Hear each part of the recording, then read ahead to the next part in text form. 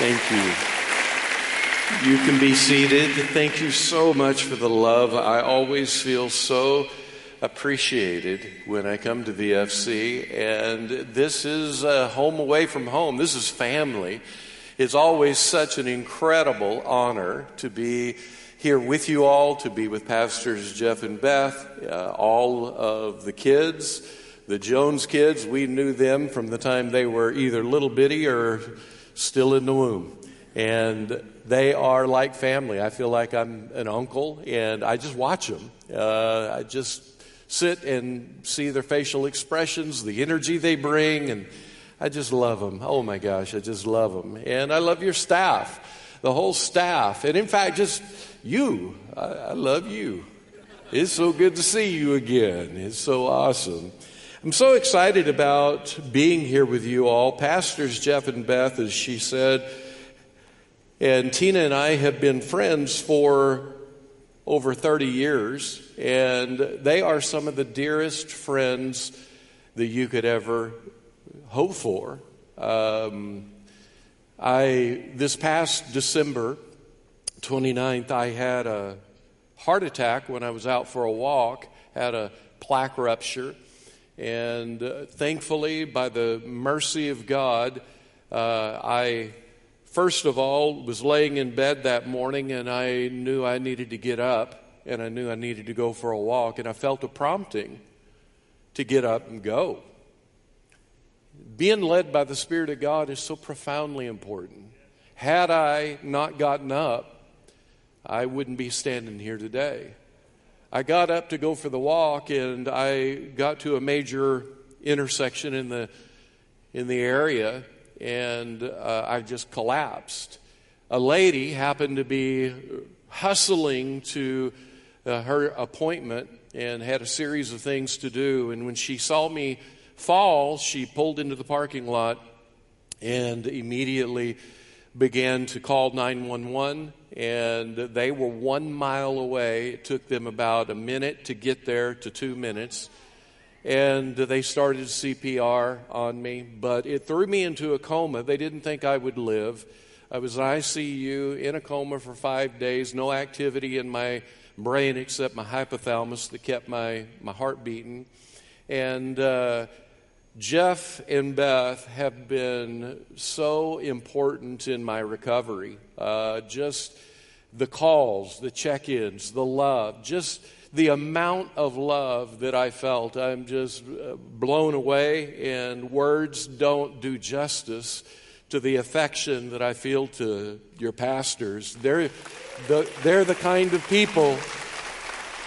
They're the kind of people that do that. They're the kind of people that do what they preach. And I'm just, every time I see them, last night we went to dinner, and I'm doing a lot better in my emotions. My emotions were affected. The hippocampus, the amygdala was impacted by being offline, and I'm doing a lot better. But last night I couldn't hold it. I cried just telling them how much I love them. And I'm just so grateful for them to invite me to be here today and a part of this Mind Games service.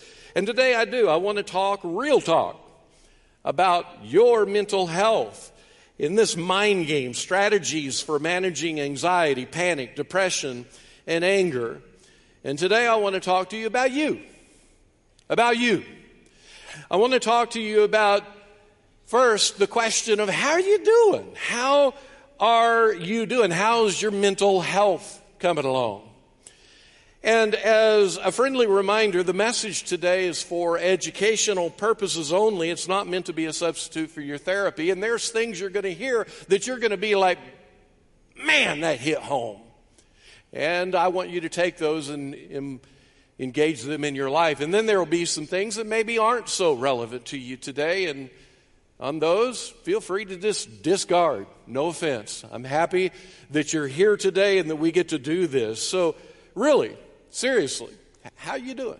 How are you? You may have averages that cause highs and lows, but how are your averages? How are you when you think about your state of feeling? your affect. How are you doing when it comes to not just sitting here in this moment without the threats and stresses that have come against you day after day, hour after hour, minute by minute, but right now you're in a safe zone listening to the Word of God. And question is how are you doing? And I'm curious, do you have these kind of inner ponderings that take place of, why am I so moody? Man, why do I hyper react? Why is it that the smallest things sometimes seem to trigger me? It can trigger me to areas of anger and rage where I become hyper aggressive. That's incongruent with the actual event that took place right in front of me. Or maybe you're one who begins to look at the internal happenings, the ruminations, the thoughts with regard to anxiety, of your survival, of your belonging. Maybe every relationship seems to throw alarms off for you of stress. And you're wondering, why in the world do I keep having such stress around people that I should not be having stress around? Maybe you're thinking about the times you've had panic and panic attacks. You could feel it in your chest. You could feel it in your skin. You could feel it in different parts of your body. Maybe you have these thoughts that you just can't seem to grab hold of, and at times you feel shut down. You ask yourself this question: why is everybody else so normal? Why my peers, my friends, why my family? Why are the people that I go to church with, they got no problems? And I keep struggling with my inner world. I'm having mind games. I'm having all of these different circuses that are taking place, and they keep jumping around, and I think I have something disciplined in, and then the next thing I know, volcanically, it explodes to places that causes me to be in personality somebody that I don't want to be.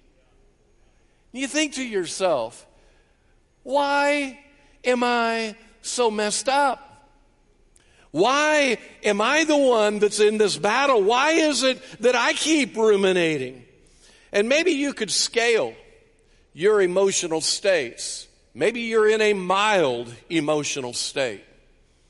Maybe you're in a more of a moderate, or maybe you're in today a severe state of affect regulation. You don't know what to do with it. Well, I just want you to know that I am so excited that you're here today, because you are not alone. You're not alone. The World Health Organization reports in 2019 that 1 in every 8 people, or 970 million of people around the world, are living with a mental disorder, with anxiety and depressive disorders being the most common. The World Health Organization also reports in 2020, because of the COVID, y'all have heard of this thing called COVID.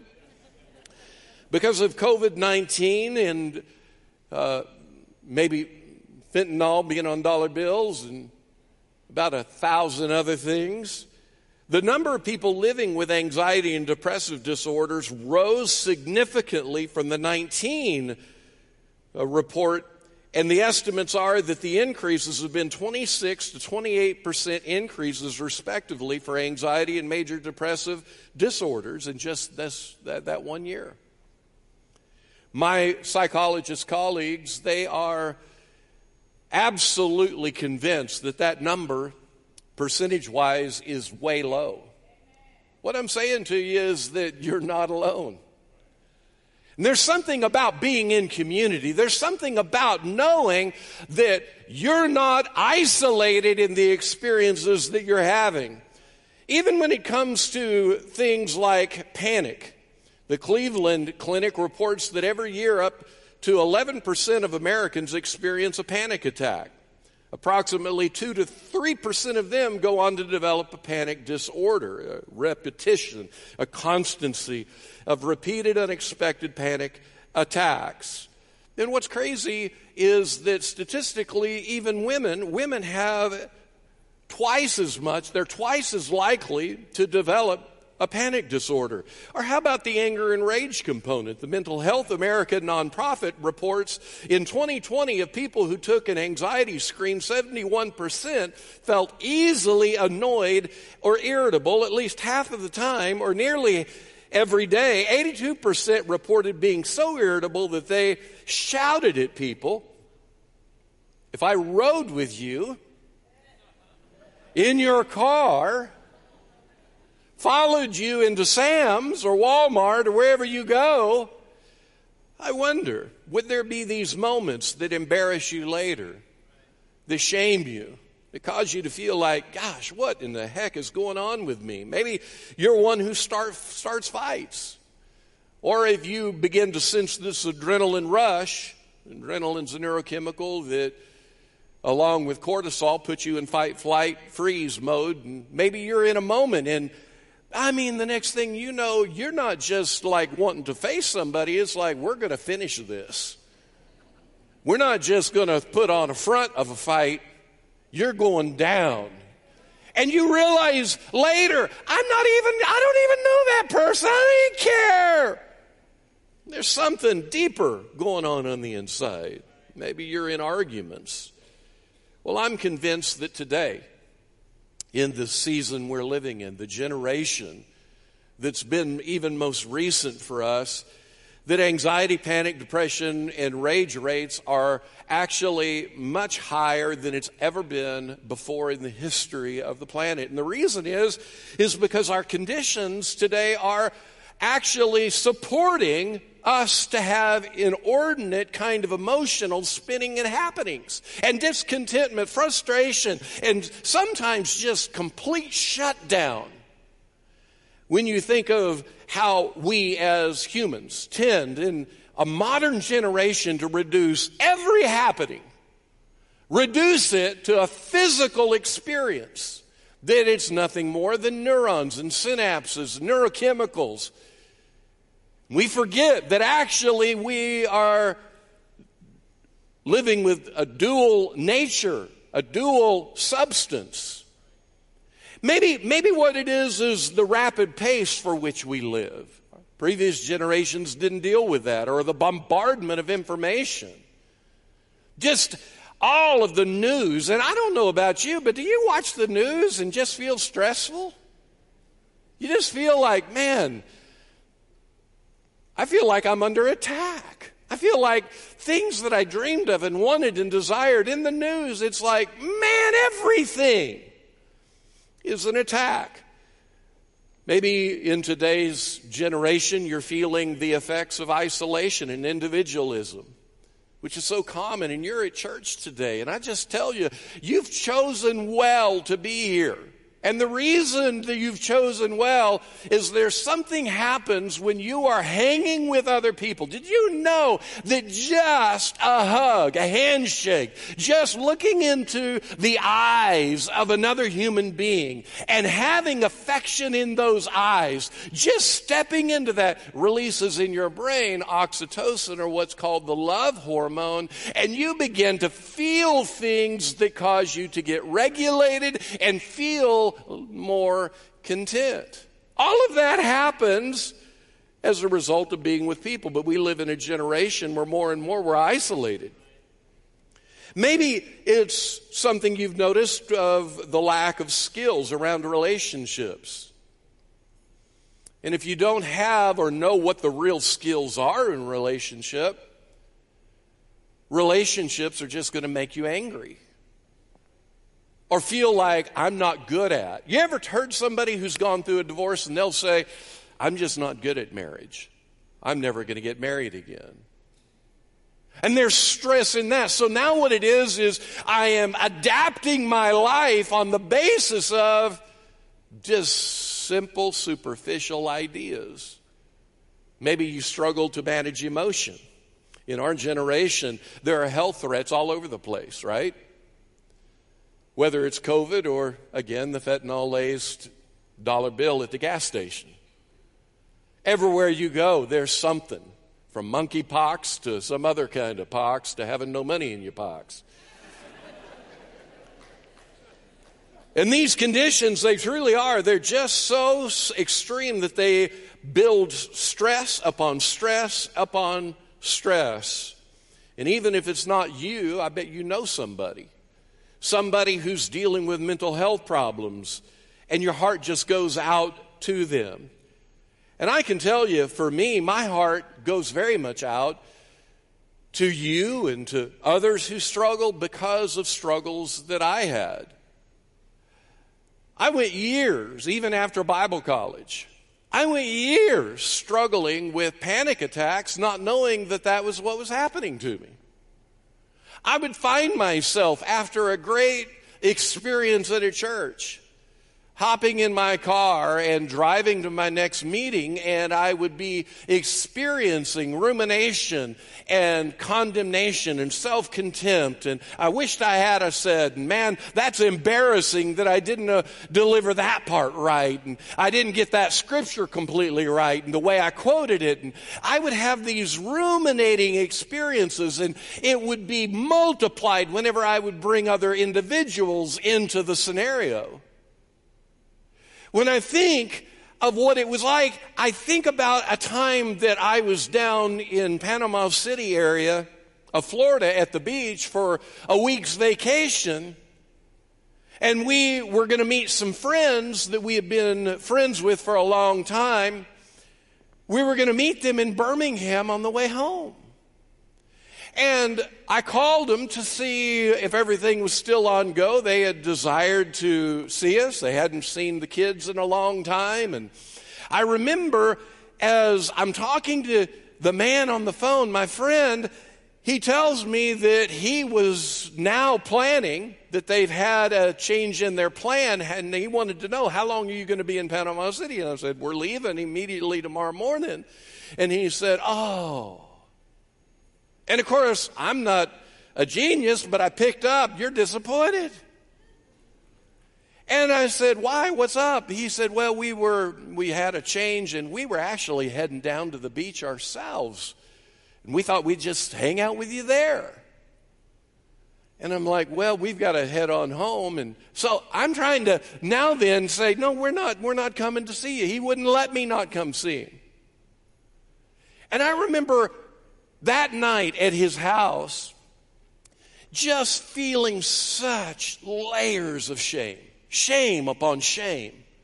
Just feelings of, I am an idiot. Why did I not just force not staying here? I've ruined their opportunity. They need to go to the beach. They want to go to the beach. And they can't go to the beach because of me. And I didn't do anything wrong. And the injustice of it. And you begin to just ruminate. And I laid in bed that night.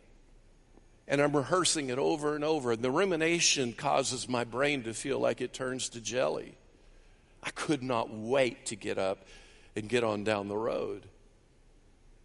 Those panic attacks were not something that just originated with me. And in fact, there are a lot of other issues in my personality that would show up, but it wasn't something that started with me.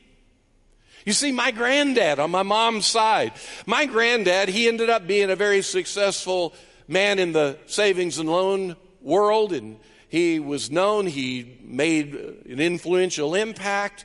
He was an amazing man and one of my heroes. But my granddad, he had an anxiety disorder. I mean, it was crazy, the anxiety he dealt with. But he would use mechanisms to manage his anxiety. When he's only 4 years old, his mom and dad didn't have enough money so that he could live at their house. So he was shipped off to live under the roof of his aunt and uncle. All from that time on, money was a huge deal. We would buy him. And I mean, he was a man of some means later in his life. But we would buy him golf clubs because he liked golf. He lived on a golf course, a golf fairway. And we would buy him these expensive golf clubs. He lived in kind of a vacation area of northwest Arkansas at the time of his retirement. And it's rocky. It's the Ozarks. And he's like, I'm not playing with those clubs in this golf course. So he would keep his golf clubs under his bed because he was so sure he would never, ever get another golf club that's new in his life. And it's crazy because he was a person of means. He could buy the golf store. What are you doing? But he was coded. And his anxiety as he raised my mom and her sisters was intense. It was overbearing. It was difficult. He loved his daughters, but he could not keep from projecting onto them his overt anxiety, and he didn't have the social skills to help him be self-differentiated and boundaried, and so he would do power plays. Like my mom one time in high school, she had this beautiful convertible red car. I mean, it was like a showpiece, and she was proud of it. And my granddad told her, said, "You ever smoke a cigarette, I'll sell that thing." He got into the car and saw that there was a cigarette butt in the ashtray. When she got home, she said, Daddy, where's my car? And he said, "I sold it." She said, "What?" Now you understand that there is a way to handle boundaries and discipline. Granddad didn't necessarily know how to do that. And those kind of wounds stuck with my mom. My mom actually developed a psychological disorder, a mental disorder, that she struggled with her whole life. You know, for me, I can't remember one time my mom and my dad, later they got divorced, but he reflects back, he can't remember an occasion where she ever apologized. There was never a willingness to repair. And the repair that she would want would always be, you do it. You bear the burden of it. Well, you can imagine as a little kid, before I'm even 1 year of age, I've developed my attachment style. And what happens for me from that all the way to the environmental interactions with so much of my family of origin, I am already predisposed and prepared. There's a threat. And this is something that we call epigenetics, to where generationally you have genes that pass from one generation to the other. Epigenetics doesn't mean that you'll necessarily present the actual conditions that are in your foreparents, but what it does mean is that you can turn those genes on or turn those genes off by certain things you think and certain behaviors you have. Well, here I am, I'm growing up and I am ruminating. You know, when I was a little kid, I'm probably 7 years old, I've got a list in my underwear drawer of the people who are no longer my friends. And my mom found it one time and she said, "What is this list?" And I said, "Oh, nothing." Completely avoided. I didn't want her to know. That's embarrassing. And my brother's 2 years older than I am. And because there weren't a lot of boundaries, especially socially, and we were chaotic and dysfunctional in some of those pieces, my brother, who's 2 years older than me, he would have exploited that, and he would have told all the kids in the neighborhood. He would have embarrassed. And so here I am as a little 7-year-old kid, and I don't even know why I'm doing what I'm doing. And I'm preparing against a betrayal. And when I'm in high school, I come to faith in Christ in a very real way. I had faith in Christ from the time I was much younger, but I personally began to have a very real faith in Christ. And when I did, at age 16, I began to pursue some help and some ideas. And what ends up happening for me is that as I'm pursuing, what's going on in me? Why am I the way I am? Why do I think the way I think? Why do I feel the way I feel? I'm seeing some spiritual relief and help, and I'm learning to guard my thoughts. But in moments of chaos, in moments of betrayal, and my mom and dad, my dad was my spiritual leader and hero, and he had multiple affairs, and then gets divorced to mom. Mom makes me her enmeshed codependent husband. I'm a surrogate. I'm the one that is supposed to meet her emotional needs, which I had no idea the damage that would do to me. And as a Jesus follower, I've got all of this stuff I'm just trying to figure out. I'm trying to manage. And it's not getting any better. It's getting at times worse. And then I would, spend time with God, and I would find relief, and things would get better, and then things would get worse. So for just the next few minutes, I want to help you. I want to help you understand what I've come to know around mental health and human flourishing. And what I want you to see is that there is a triad for mental health and human flourishing. In the middle on the screen, you see the graphic where your spirit soul is in the middle. Now, understand that you're going to always live in difficulty, challenges, and frustrations if you assume that you are reduced to a physical being and neurons and neurochemicals and some kind of natural explanation for everything you remember, everything you think, every emotion you feel. No, the fact is you are an immaterial soul. You are a spiritual being. And that soul, that spiritual being, it feels, it thinks, it plans, it organizes, it has memories. You say, well, how do you know all that? For sure, how do you all know all that? Well, there's several reasons. I would encourage you to get Dr. J.P. Moreland. He's a philosopher. He's considered one of the top 30 philosophers of the world. But he's also a theologian and a Christian, and he's a friend. He's got a book called The Soul. Strongly encourage you to get that. But when you consider the soul, we have near-death experiences. Y'all ever heard of these? Where somebody almost dies, or they do die, and then they come back into their body. And somebody's like, well, how does that prove there's a soul? Well, what do you do with the reality of some of these stories that are undeniable, where a person dies in a hospital, they leave their body, they see, they know, they hear, they are listening to conversations doctors are having, they're hearing conversations family members are having, and when they end up coming back into their body, they're able to recite in exact quotes what people were saying. How do you account for that? That's not an activity of the brain. You realize your brain's neurons and synapses, they can't go into other parts of a building and then begin to listen in on everything going on. But biblically, the soul is clearly the place of thought and memory and feeling, cognition, rationale. So when it comes to mental health, mental means mind. Mind's immaterial is a part of the soul. You can't address that by just thinking you are reduced to a physical person with a brain. It all begins with you are a spirit and soul, and there's a dependency of the spirit and soul on the brain and body while you are an embodied soul.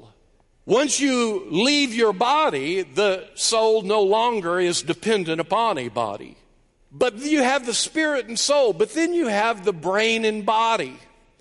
And this, of course, is your neurons, your synapses. This is the different functions of memory and your ability to organize and think that's on a physical body analysis where you can look at it. You can see that there are things going on in the spinal cord, that there are these research points that help you know what, for instance, the vagus nerve does and how it communicates with the different parts of the body, and how whenever you are in emotional dysregulation, that it affects the different organs of your body, and illness, sickness, disease becomes much more prevalent in your life. All of that would go back to your brain and body. But here's also something. We are interpersonal beings. Our spirit, soul, we are social. We are designed by God to be in relationship. And what is interesting is that for us to be in emotional, mental health and human flourishing, we're going to have to recognize things that are around this third piece of the triad of how to manage, how to walk in healthy relational protocols. And by doing so, we can prevent so much anxiety, panic, depression, rage.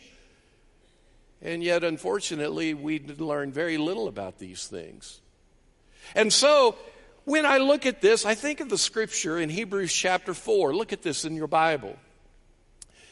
Hebrews chapter 4, the word of God is living and powerful. It's sharper than any two-edged sword, piercing even to the division of the soul and spirit, and then joints and marrow.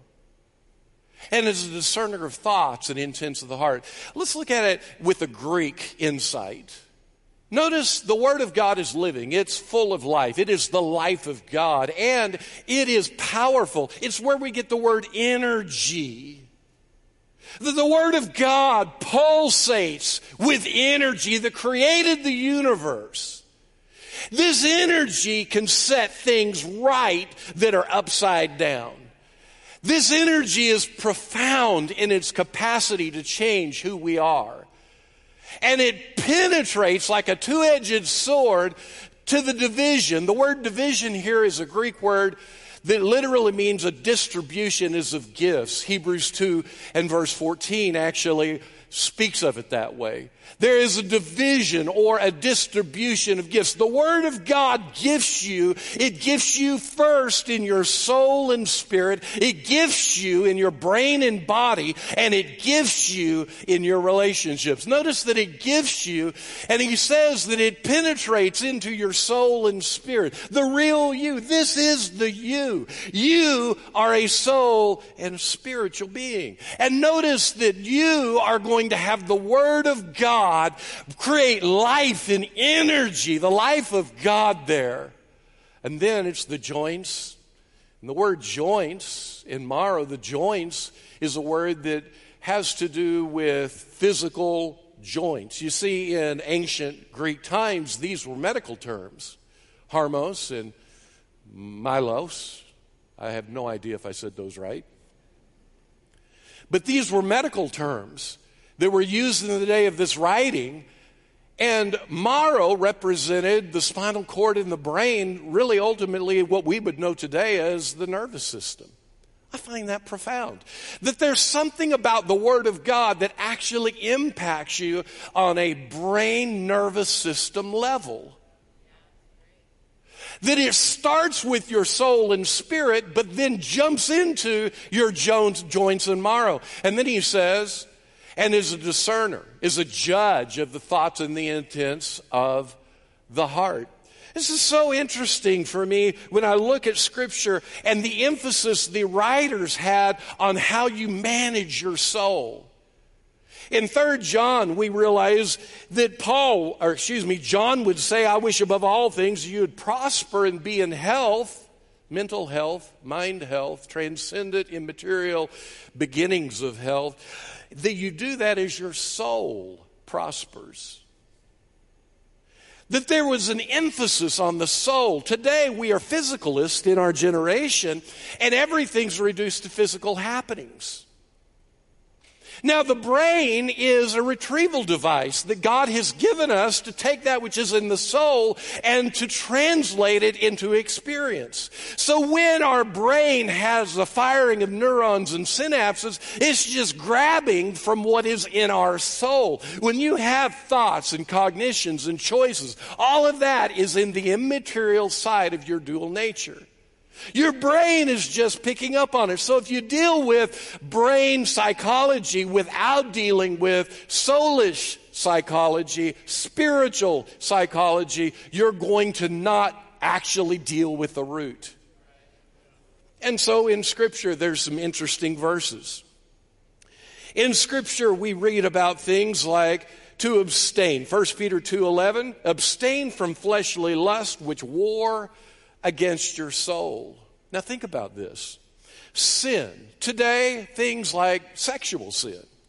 Who cares is the idea many have. It's only a physical thing. I want you to know that it actually wars against your soul. That when you're not married and you are active with anything that has to do with sexual sins or any sin that you could possibly engage is going to impact your psychology. Do you know you're going to struggle emotionally if you do sinful things? And you're not even going to know why. Because down in your soul, you have been impacted by the choices you've made. Now, there's no shame. There's no need to drill down with contempt about what you have done or what I have done. But in solutions and in understanding why we are the way we are, it's so important. I think about how Lot, in 2 Peter 2:8 and verse 14, those verses tell us that righteous Lot, that he grieved, he vexed his righteous soul by the things he saw and the things he heard. Do you know that your soul gets impacted by the news you watch? Your soul gets impacted by how you entertain, the movies. And I'm not saying that you shouldn't watch anything. I'm just saying that we are guardians and stewards of our soul. If you want to get mentally healthy, if you want to be healthy even in your body, it begins with the prosperity of your soul. And there's something about the Word of God that the engrafted Word, James says, is able to save your souls.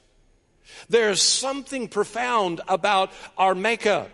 When I think of, again, the way that we are made of, there are some protocols that you might wonder, how do I go about these protocols of how to move forward to be mentally healthy, impacting your soul, spirit, impacting your brain, body, and impacting you in your relationships. We'll start in the middle, in the green.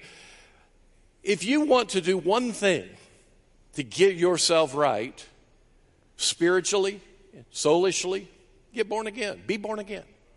If today you've never accepted Jesus Christ as your Lord and Savior, this isn't just a religious, I have A, B, and C I could do, and I just chose Jesus. But wait. No, this is impacting you at the core of your humanity. Understand, to be born again, to be baptized with the Holy Spirit, when you read your Bible, when you meditate, when you do gratitude practices, when you do affirmations, do you realize all of these are actually known in neuroscience to have an impact? But it doesn't begin in your brain and body, it begins in your soul. Wendy Suzuki, doctor at New York University, a profound scholar and researcher of memory. She is a neuroscientist and she has great research around affirmations. When you declare, this is what God says about me, I'm saying what God says, it'll change your life. When you listen to music and worship music, when you engage a faith lifestyle, Lord, I believe what your word says. I'm not going to be moved by the circumstances. I don't care what the devil says. I don't care what my community says. I don't care what my family says. I'm believing your word. Do you know that when you do that, you step into an empowerment circuit in your neurobiology? And neuroscientists study your neurobiologies, and an empowerment circuit causes you to have a release of the neurochemicals that causes you to feel like the suffering is not now destroying me. The stress is not now destroying me. Now then, I am becoming better. If I had time, I could go more into that. But nonetheless, it is an empowerment circuit. And then be sanctified, live sanctified, avoid sin. Why? Because sin will corrupt you down at your core soul level. This is so profound. And then you deal with your brain and body. If I could just encourage you to do one thing for your brain. Now, since my heart attack, my brain has not been fully functioning. Now, you may feel like that it's doing okay today. However, you need to know that there are things that only I would know, and some months have been very difficult. And so I learned what I got to do to get my brain back online. My docs tell me it could take to 2 years. I'm like, well, I love the science around all that, but I'm believing God doesn't take me 2 years. I'm going to tap into my soul and in my spirit. The Holy Spirit's going to help me, and He's going to bring things to my remembrance. Come on, somebody. And so if I could tell you to do something, get your sleep right. Do you know that Dr. Andrew Huberman, if you aren't familiar with Dr. Andrew Huberman, you can look him up, neuroscientist, Stanford University. He says the single most important thing you can do for your mental health and health overall is get your sleep right. Now, how do you get your sleep right? There's several things you can do, but one of them is get some light therapy first thing in the morning. First thing, get some light therapy. Whenever I get up, first thing I do is go outside. You got to be outside to really get it. I go outside, whether it's a cloudy day, sunny day, I'll spend 10 minutes or so in the sunlight. Why am I doing it? It resets my circadian clock. And it prepares my brain to get right. Not only do I do that, but my diet. Do you know that what you eat, which is the third one, what you eat is profoundly important to your mental health. Do you know sugar, fructose, actually will degrade your emotional experiencing? And you're like, I don't care, I want a donut. Well, do you want a donut or do you want to cuss the guy driving in front of you? And I like donuts too. Those are profoundly important. Exercise is central to everything. If you could just walk briskly for 40 minutes a day, you'd be amazed at the impact that'd have on you. It's not on here, but it's called optical flow. Do you know that if you get outside versus going to the gym, this is going to be a surprise to some of you. If you go to the gym and get on a treadmill, you don't get the effect of if you go out into nature in your neighborhood, wherever. And when you are walking and you have trees going beside you, the bilateral movement of things around you does the foundational work of what ends up being in psychological therapy, EMDR. It's the framework that you get access into parts of your emotional brain that now and then you can reprogram. Optical flow. When I walk outside or run, I like to watch a leaf that's at my eye level. I like to watch it all the way. I like to watch it go right by my head. Profound impact upon the brain. Cognitive behavioral issues, which is a whole therapeutic process that you need to know about. The empowerment protocols. And then you need to be in a therapeutic relationship. And then finally, on the interpersonal side, if I could tell you to do one thing, engage your story. Your brain has been formed by your family of origin, both the harm that they did to you and the love and nurture that they gave you. And if you don't know your story, your brain will take everything in your life and presuppose it's a threat because it's similar to what happened to me when I was a kid. Dr. Todd Bowman and I believe you have a slide for this. Dr. Todd Bowman, a psychologist, he's a colleague with Red Ink Revival. And he and I are doing an online conference. You can see it's the last slide. But in this conference, we're going to begin working in your story. We found it. We're going to begin working in your story. You're going to learn things like how your personality evolved. You're going to learn conflict and how it disrupted you. You're going to find out about your emotional deep needs. You're going to find out how your soul and brain function together, how your family of origin shaped your psychology. You're going to look at the primary domains and protocols for human flourishing. And you're going to learn how redemption, the big R redemption, Jesus redemption, actually brings about a change in your story. I would encourage you to go to redinkrevival.com/storywork and join us for this online conference. And then at the end of that conference, you'll have an opportunity to sign up to a second opportunity, which is to get into your own story work and dig down into it with Dr. Bowman and I together. We're going to go places with you that I believe will change your life forever. Well, today, I don't know where you're at. My heart is with you. And my desire is that you today would employ some basic foundational framework so that you don't suffer and are tormented anymore. My desire is that you would have peace and joy. You would have great grace. What if all of us together, wouldn't this church, if you think of all of the uniquenesses of who we are and all of our stories, the pain, the sorrow, the emotional spinning, what if we all got together and we began to, as a family, learn why we do what we do? What if we became healthy humans? What would that do to this church, to our revival, to the way that we go about changing our community? And what would it do to our families? What would it do to our kids? I wish that all of our kids could have learned these things as they were growing up throughout life. This is amazing. And today, as I wrap this up, I just want to say that today, if you have never opened your heart to Jesus Christ, this is where your human flourishing begins. Earlier, Pastor Jeff led us in a call to faith. Well, I want to revisit that with you. And where are you at? Listen, you may be here and you may be like, oh yeah, I signed the papers back when I was 10 years old. But my heart is not sensitive to the kindness of God. I have no emotion that has any allegiance to God's commands or God's ideas. I just want you to know today's your day to say, my life is not going to continue on the path it's been on.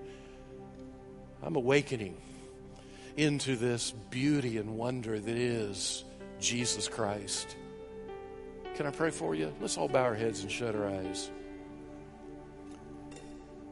Maybe you're sitting there and you're like, I would love today to take the courageous step to say, Jesus, I want to know you. Meaning, I want to know you as a person. I want to know you as the one who gives me direction, who is my Lord, that I am your servant.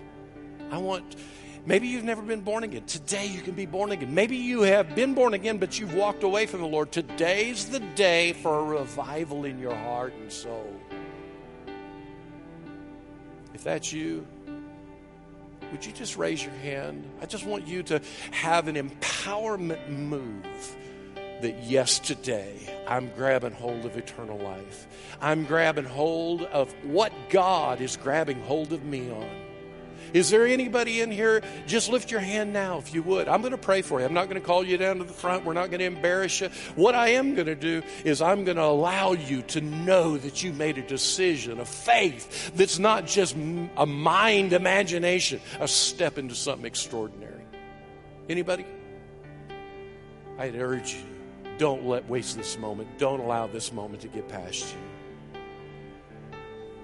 I'm not sure if there's any hands or not. Looking around, but I'm going to pray for you. Heavenly Father, so beautiful that you love us like you love us. Thank you for making us so sober and aware that we are spirit beings. We are a soul, a living soul that is immaterial and eternal.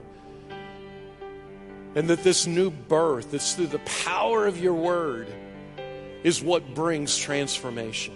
We thank you. You're good. Jesus, we surrender our lives.